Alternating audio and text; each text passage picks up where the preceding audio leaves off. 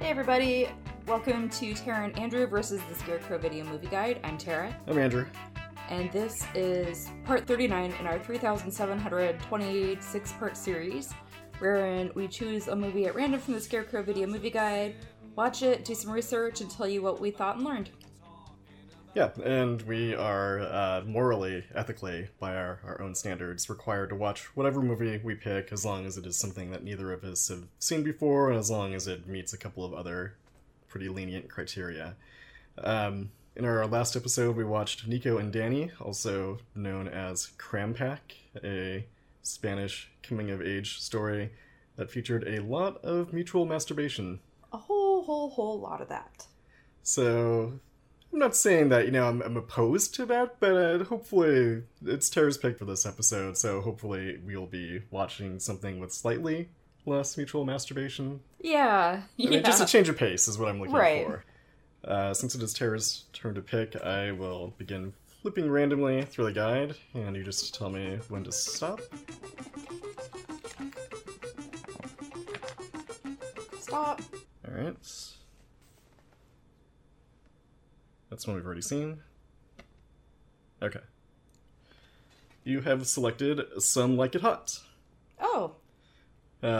Billy Wilder, who also did The Apartment, which we liked Yeah. awful lot. We really liked The Apartment, so... So, for 1959, the guide says, over 40 years since its production, Billy Wilder's Some Like It Hot still stands as one of the greatest screen comedies of all time. Hilarious performances from Jack Lemmon, Tony Curtis, and Marilyn Monroe, among others, highlight Wilder's superb script and razor-sharp wit. When Lemmon and Curtis accidentally witness a mob killing, they find themselves the next target. In order to hide out, they join an all-female jazz band, dressing in drag to fit in. A joy to watch from start to finish, this film has lost none of its magical touch. Alright. There you go. Yeah, so that does seem like there will be less mutual masturbation. A whole lot less. From what little I understand, which is admittedly nothing. But I think I would have heard if Some Like It Hot had mutual masturbation in it by now. It seems like that would have come up at some point. Yeah. I'm optimistic that we'll enjoy it to some degree. Yeah, I'm wary of the guide potentially overselling it, but I mean, it is a classic. It's a classic. So, yeah. I imagine that we're probably in good hands for this. Yeah, we'll be back with our thoughts and opinions after this musical interlude.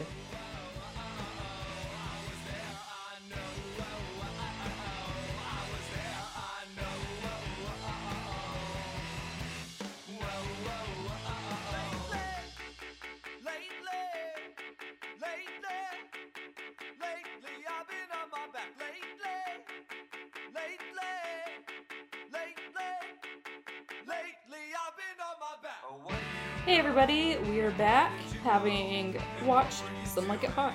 So, yeah, I mean, should we just get into the pre-spoiler rating? Yeah. And, yeah, so it's a 5-point scale, ranging from don't watch on the low end, to maybe don't watch, to maybe watch, and then at the top, the pinnacle, don't not watch. And so on the count of 3, we will simultaneously give our rating. 1. Do you have a rating in mind? You better. do. Okay. 1, 2, 3. Sorry. You fucked up the timing. Okay, sorry. 1, 2, 3. This is not a game of chicken. Even though I just said what the ratings were, I'm like, wait, what is it again? Okay. Oh, word. Dear God, this does not bode well for the rest of the episode. Oh, Jesus Christ. Okay. 1, 2, 3. Don't not watch. Hey. Yeah. So, we did it. An agreement. An agreement, finally. We can still be married. We've come to an agreement on one thing in our marriage, really, not just in podcasting. I think we both were a little worried going into the movie, what with the cross-dressing. Right, like that could have been rife for it to veer into some really sketchy territory. Yeah, bad. Considering bad jokes. The era. Yeah. And we were very surprised and Pleasantly so. Yeah. When we started to watch it, I'm like, should we have like made a bet on how sexist the movie was going to be before we started this, or just how generally problematic the movie was going to be? But we didn't need to, as it turns out. It was minimally. Yeah, minimally so. Stanley begs to differ. Stanley. Oh, sneezy. So sneezy. God bless you. But yeah, Billy Wilder, 2 for 2. 2 for 2. So, should we just start talking about the plot? Sure. Okay. Go for it. Alright, so the movie opens up with some mobsters fleeing from the police. They're driving a hearse, and they're exchanging gunfire, and the casket that they have in the back of the hearse gets shot a few times and starts leaking this fluid, and they open up the casket and they reveal that there's a bunch of bottles of alcohol in there.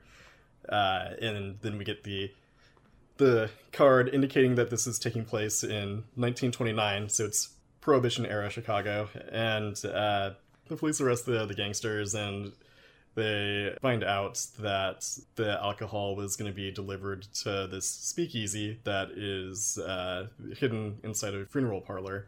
So the police go in there, and they are gonna bust it, but first one of the police officers goes in to just, I guess, confirm that it's a speakeasy. And he goes in and he orders a drink, and then we see that 2 members of the band that are playing in the speakeasy, Joe and Jerry, see that the police officer is fiddling with his badge, and they're like, oh shit, we should get out of here.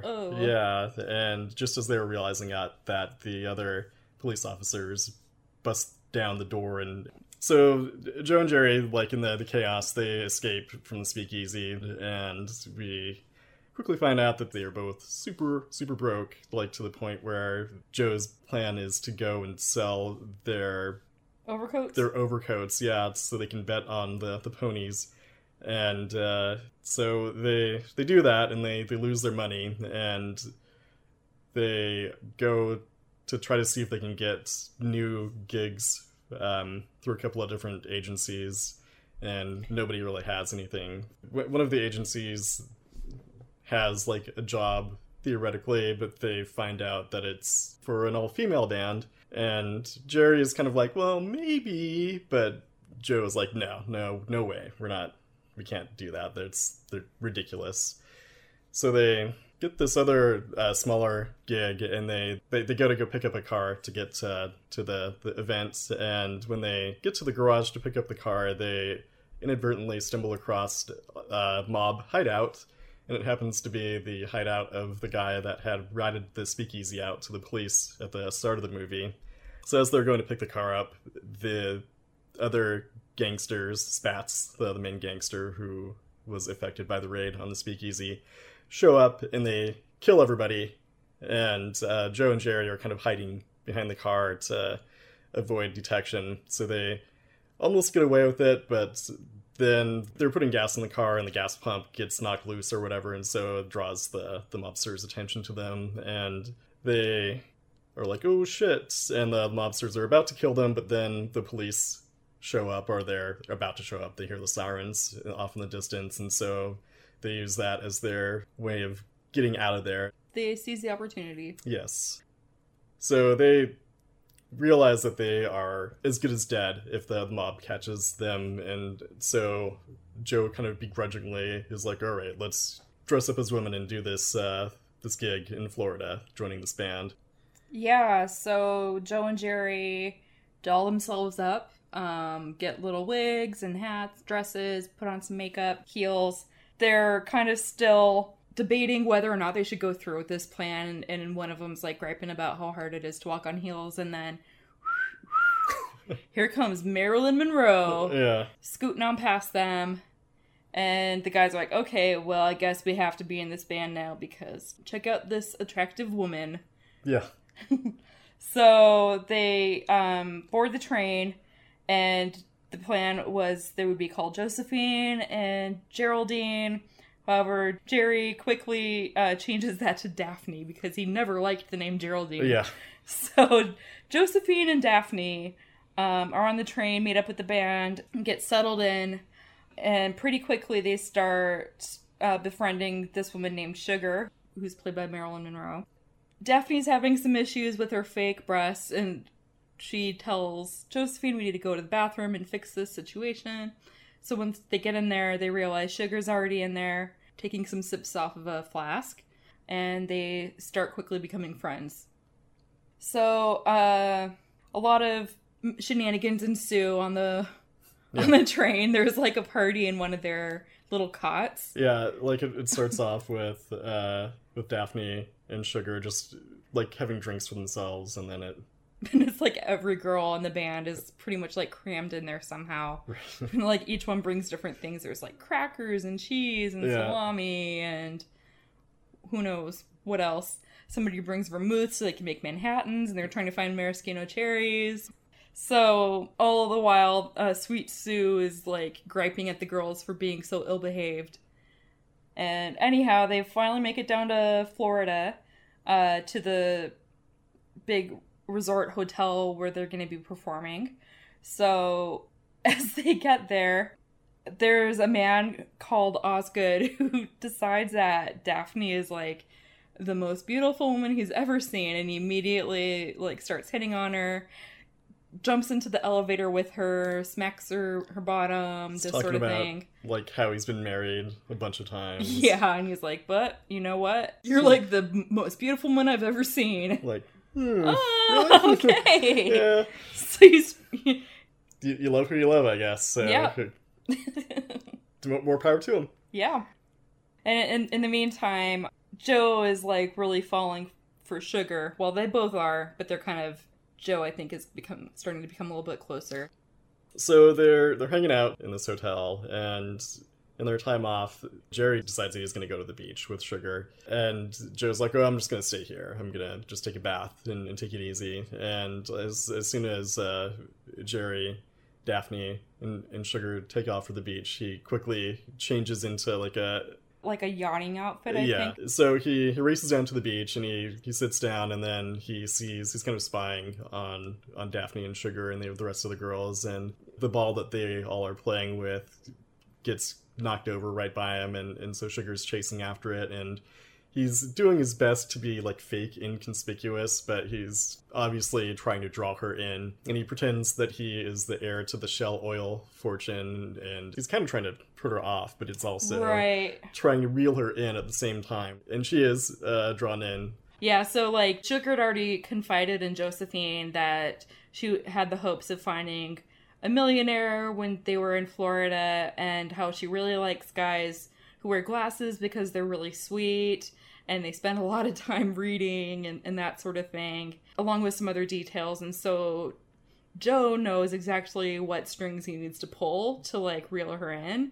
So they make plans to go out on a date later, and then, like, Daphne somehow gets kind of roped into going on a date with Osgood also.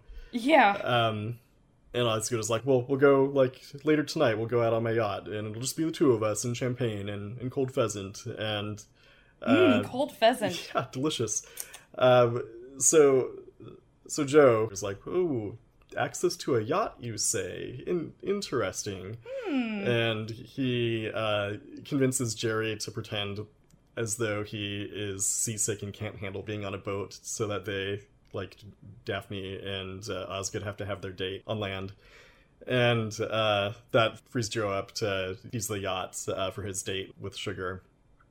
And so when Joe and Sugar get to the yacht, he's obviously doesn't know what the hell he's doing. Like, he drives the boat backwards to get to the yacht. He's like, oh, this is an experimental boat. That's why I don't know what the hell I'm doing.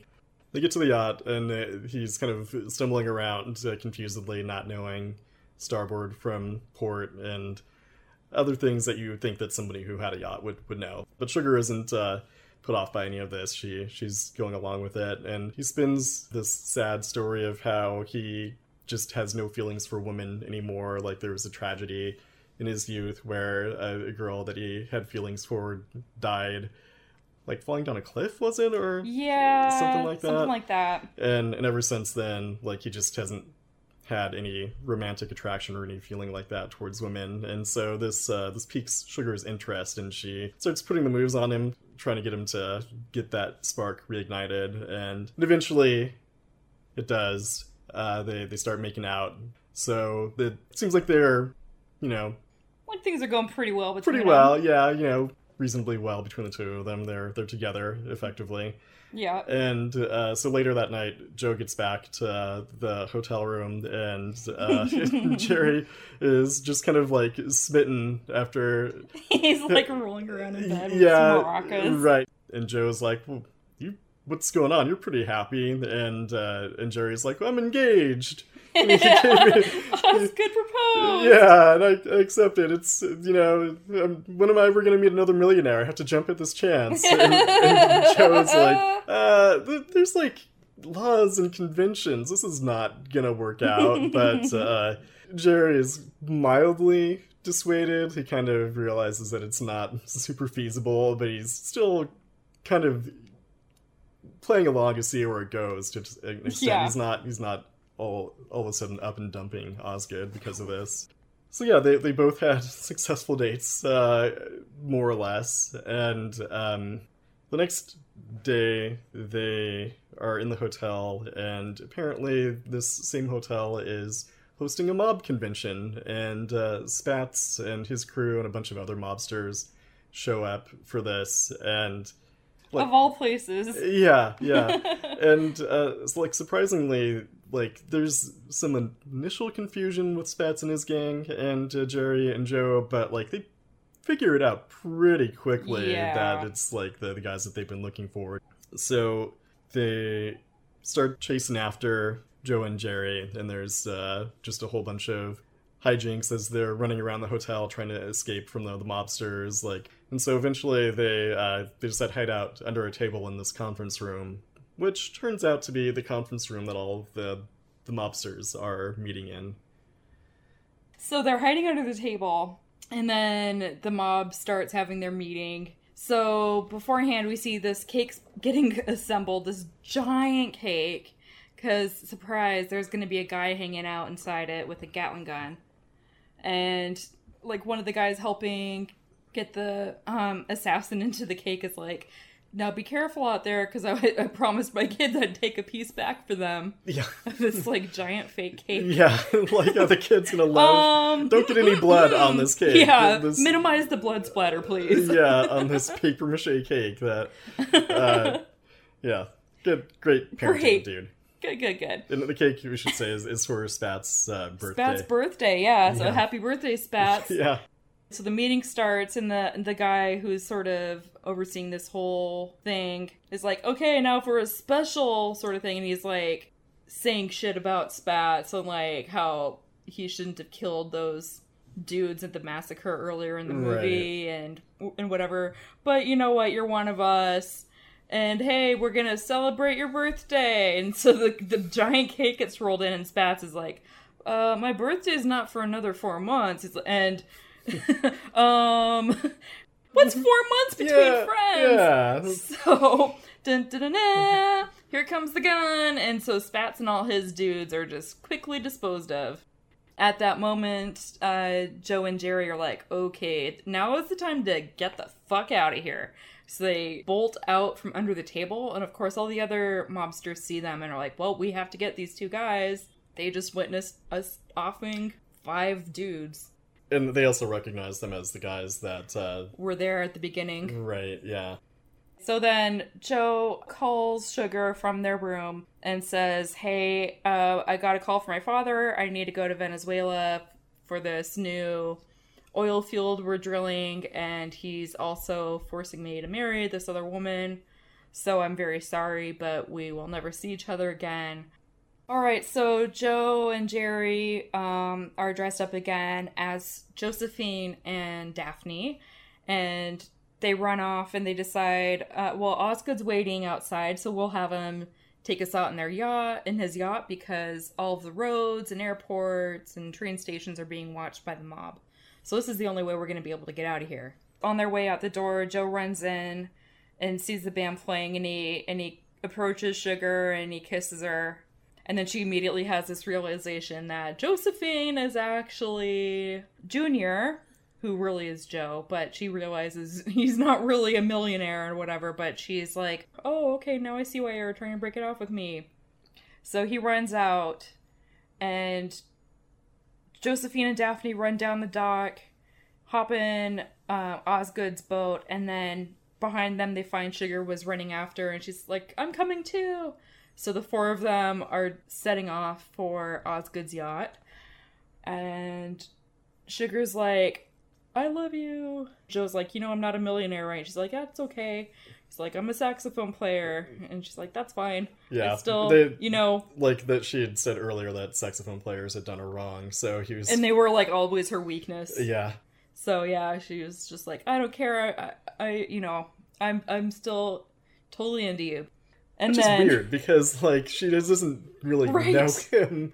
At all. She's only known his personas that he's adopted. But whatever. So she anyway. goes along with it, and just like, whatever, I'm willing, we had some good kissing. Yeah. So I guess that's worth it. Yeah.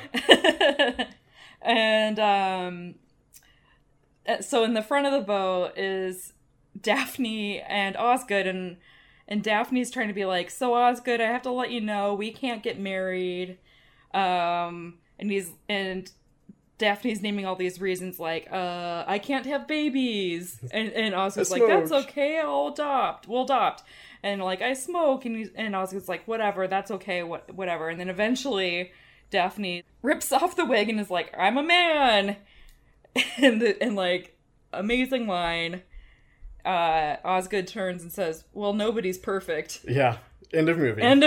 Like, I think, and that's what bumped it up. Like, I was pretty consistently at, like, maybe watch, and then, like, that final line, I'm like, oh, okay, shit. Oh, yeah, fuck, perfect. Yeah. That bumps it up to don't not watch. It was the perfect ending line. Yeah. Just such a great example of, like, how it could have gone so terribly wrong. Even up until that second, I'm just like, oh, here we go. Here's going to be, like, the shocked reaction from him, and he's going to be horrified. And then, nope.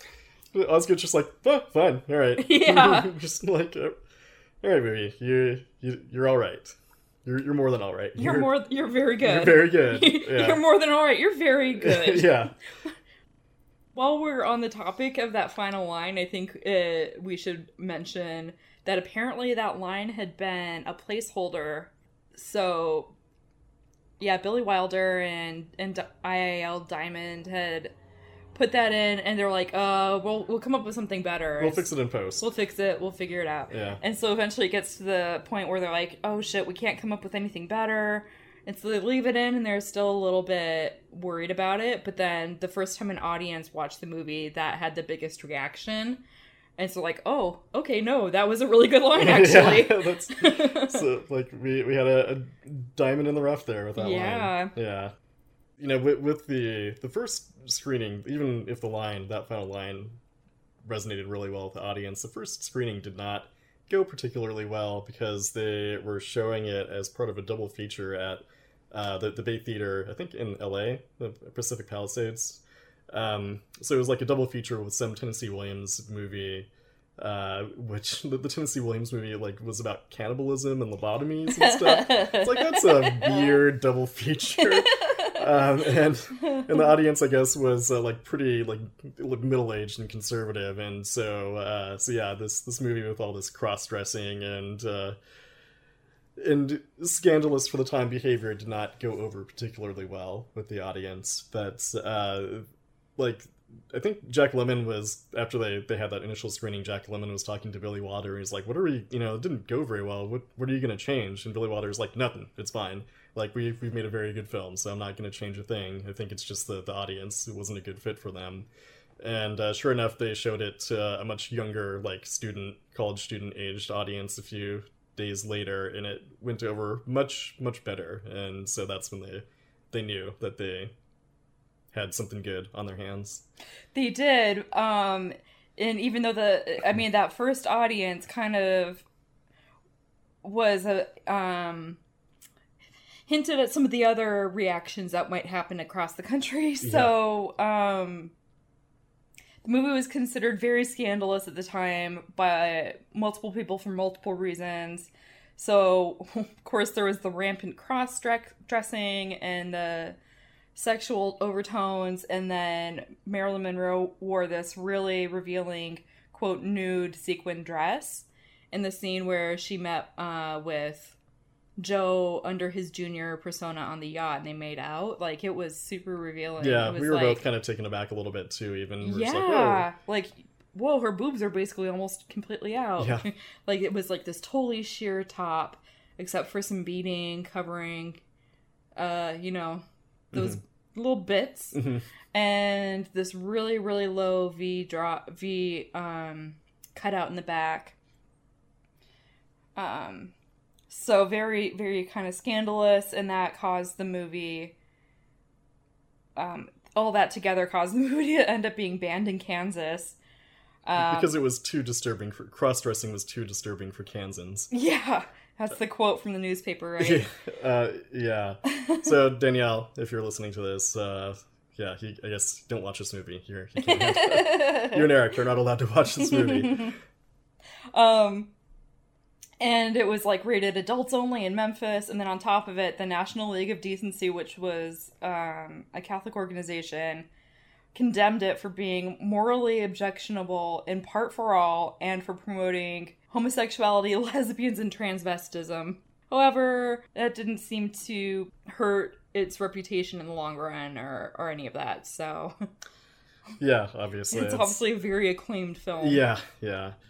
We didn't realize it going in, but it's actually based off of a 1951 German movie, which itself was based off of a 1935 French movie with similar premises, just of two guys having to join an all-female band. And they had tried to find the script to the French movie, but they couldn't find it, so they had to settle for getting the script to the German movie as kind of like a basis for Some Like It Hot. And they actually ended up just like jettisoning almost everything from the German film's script because Isle Diamond noted later that the humor in the German movie was rather heavy-handed and Teutonic. There was a lot of shaving of chests and trying on wigs. And that's one thing that I really appreciated about this, because there is like none of that in this movie. Like, they make the decision like, oh shit, we have to join this all-female band, and then it just cuts to them at the train station in their full-on garb. Yeah.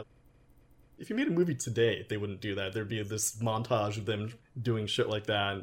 Just like zany music and just like crossed arms, shaking their heads as Jack Lemmon is coming out of the dressing room wearing a wig or something. Just like cornball shit like that. But just... For real. Billy Wilder knew what the fuck he was doing. It's really impressive.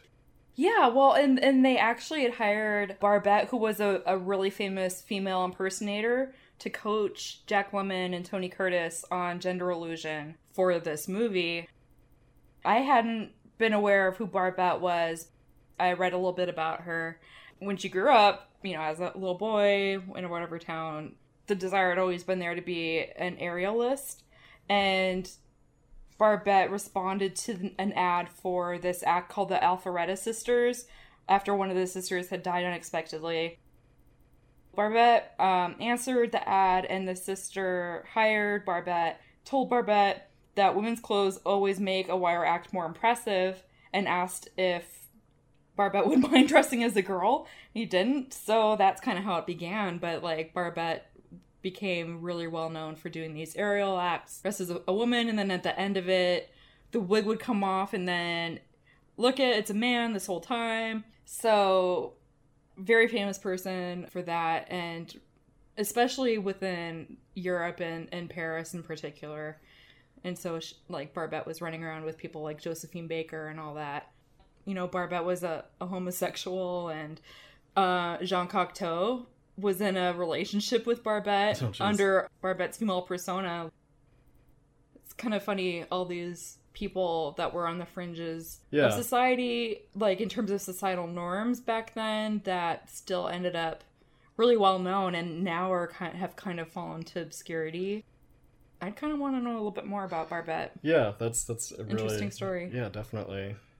Well, it was really sad, like, reading about how she ended up in this life of chronic pain after. The circumstances are not clear, whether it was, like, an illness or an injury or whatever, but for some reason, Barbette ended up with serious chronic pain that went on for decades, and then eventually she died of an overdose. Jesus. Yeah, so that really tragic ending.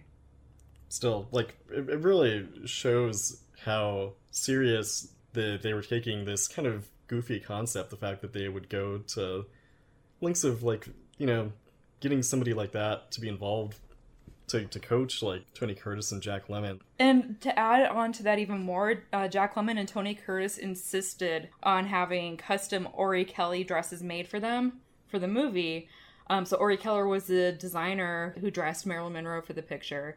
And at first, like, the costume designers were like, oh no, you guys pick costumes off the rack. And they're like, what the hell? If you guys want us to come off as believable in our female personas, make us actual dresses. And so Wilder was like, yeah, let's do it. And they had actual custom-made gowns made.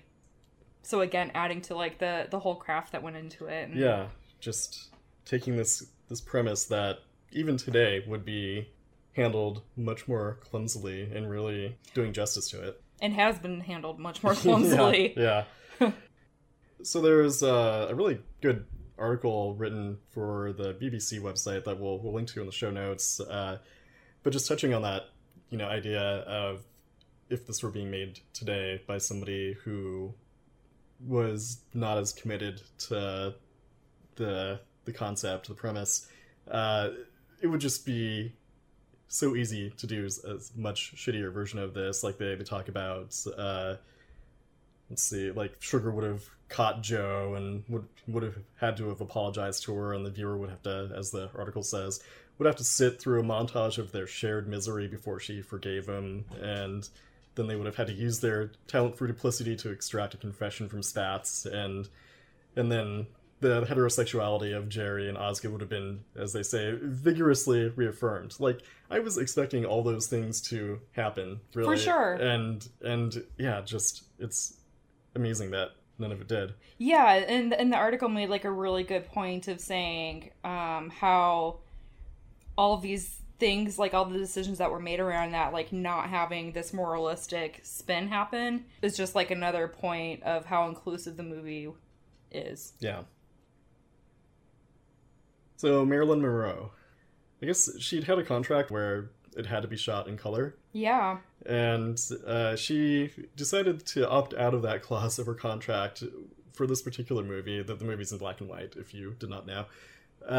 Because the makeup that Tony Curtis and Jack Lemmon wore for it made them look ghoulish in color. And one thing that I thought was kind of funny is that when they were kind of trying to do a test run on the plausibility of Tony Curtis and Jack Lemmon being dressed up as women, he actually made the two of them go into a woman's restroom to see if they could pass. And, like, when they initially did it, it went fine. Like, nobody said anything to them. Although they had, like, like Jack Lemmon said, they both were dealing with flop sweat. Yeah. and Tony Curtis kind of was worried that the reason that it went so well is because they looked pretty homely, and nobody really wanted to look too closely at them or pay too much attention to them. And so they kind of touched up their makeup to make them look more glamorous, and then they went back into the restroom and, like, they were immediately identified as being fakes, and so they went back to the original makeup that they had been using. While I was watching the movie, it's like they're so obviously, like, men. You're like, how is this plausible at all? But I think just knowing that kind of makes it more plausible, the fact that they had this incident. I think there's some truth to that. Like, if, they were unattractive as women, the people would not really look too closely. Yeah, like, I think so. It kind of inadvertently tied up, like, an implausibility, something like that. Yeah, totally. Okay, so yeah, some like it hot. We liked it a lot.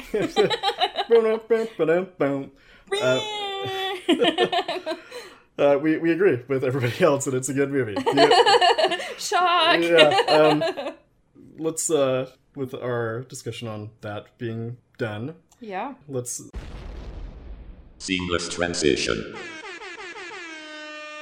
into talking about a very different movie, Why Don't You Play in Hell? Oh, yeah. Which is bananas. It's a movie by Shion Sono, who is a Japanese filmmaker he's made like a ton of movies. The first movie of his that I saw was Suicide Club, a horror movie, which is not really a horror movie. Like there's some disturbing stuff in it, but it's I made you watch it, and I think we're not too hot on it when you watch it, because it's weird as shit, as I think almost all of his movies tend to be.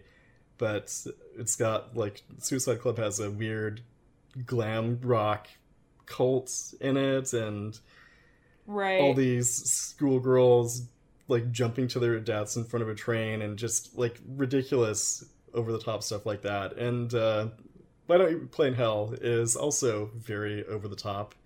But, like, joyfully so. Yes, yeah. It's kind of part Yakuza movie, and then part, I guess, like... filmmaking movie? Yeah, love letter to the art of filmmaking. Yeah. And it merges the two really well, and it's... bananas. Ridiculous, yeah. It's kind of about this girl who is the daughter of a Yakuza head, and there's so many different... It's really hard to describe.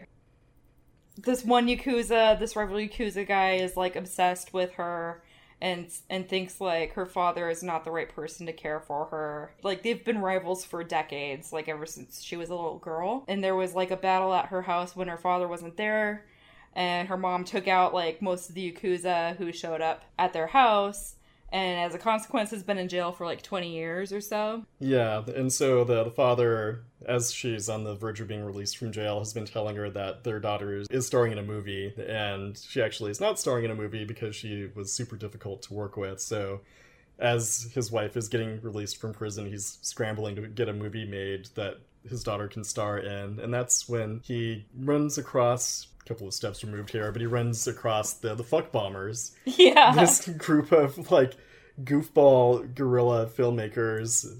Calling them filmmakers is maybe an overstatement. Yeah, they, like, haven't really successfully made any films for, like, years and years and years. Yeah, and so some of them are getting kind of disillusioned at this point, but then they get roped into making a movie for this Yakuza guy, and it is...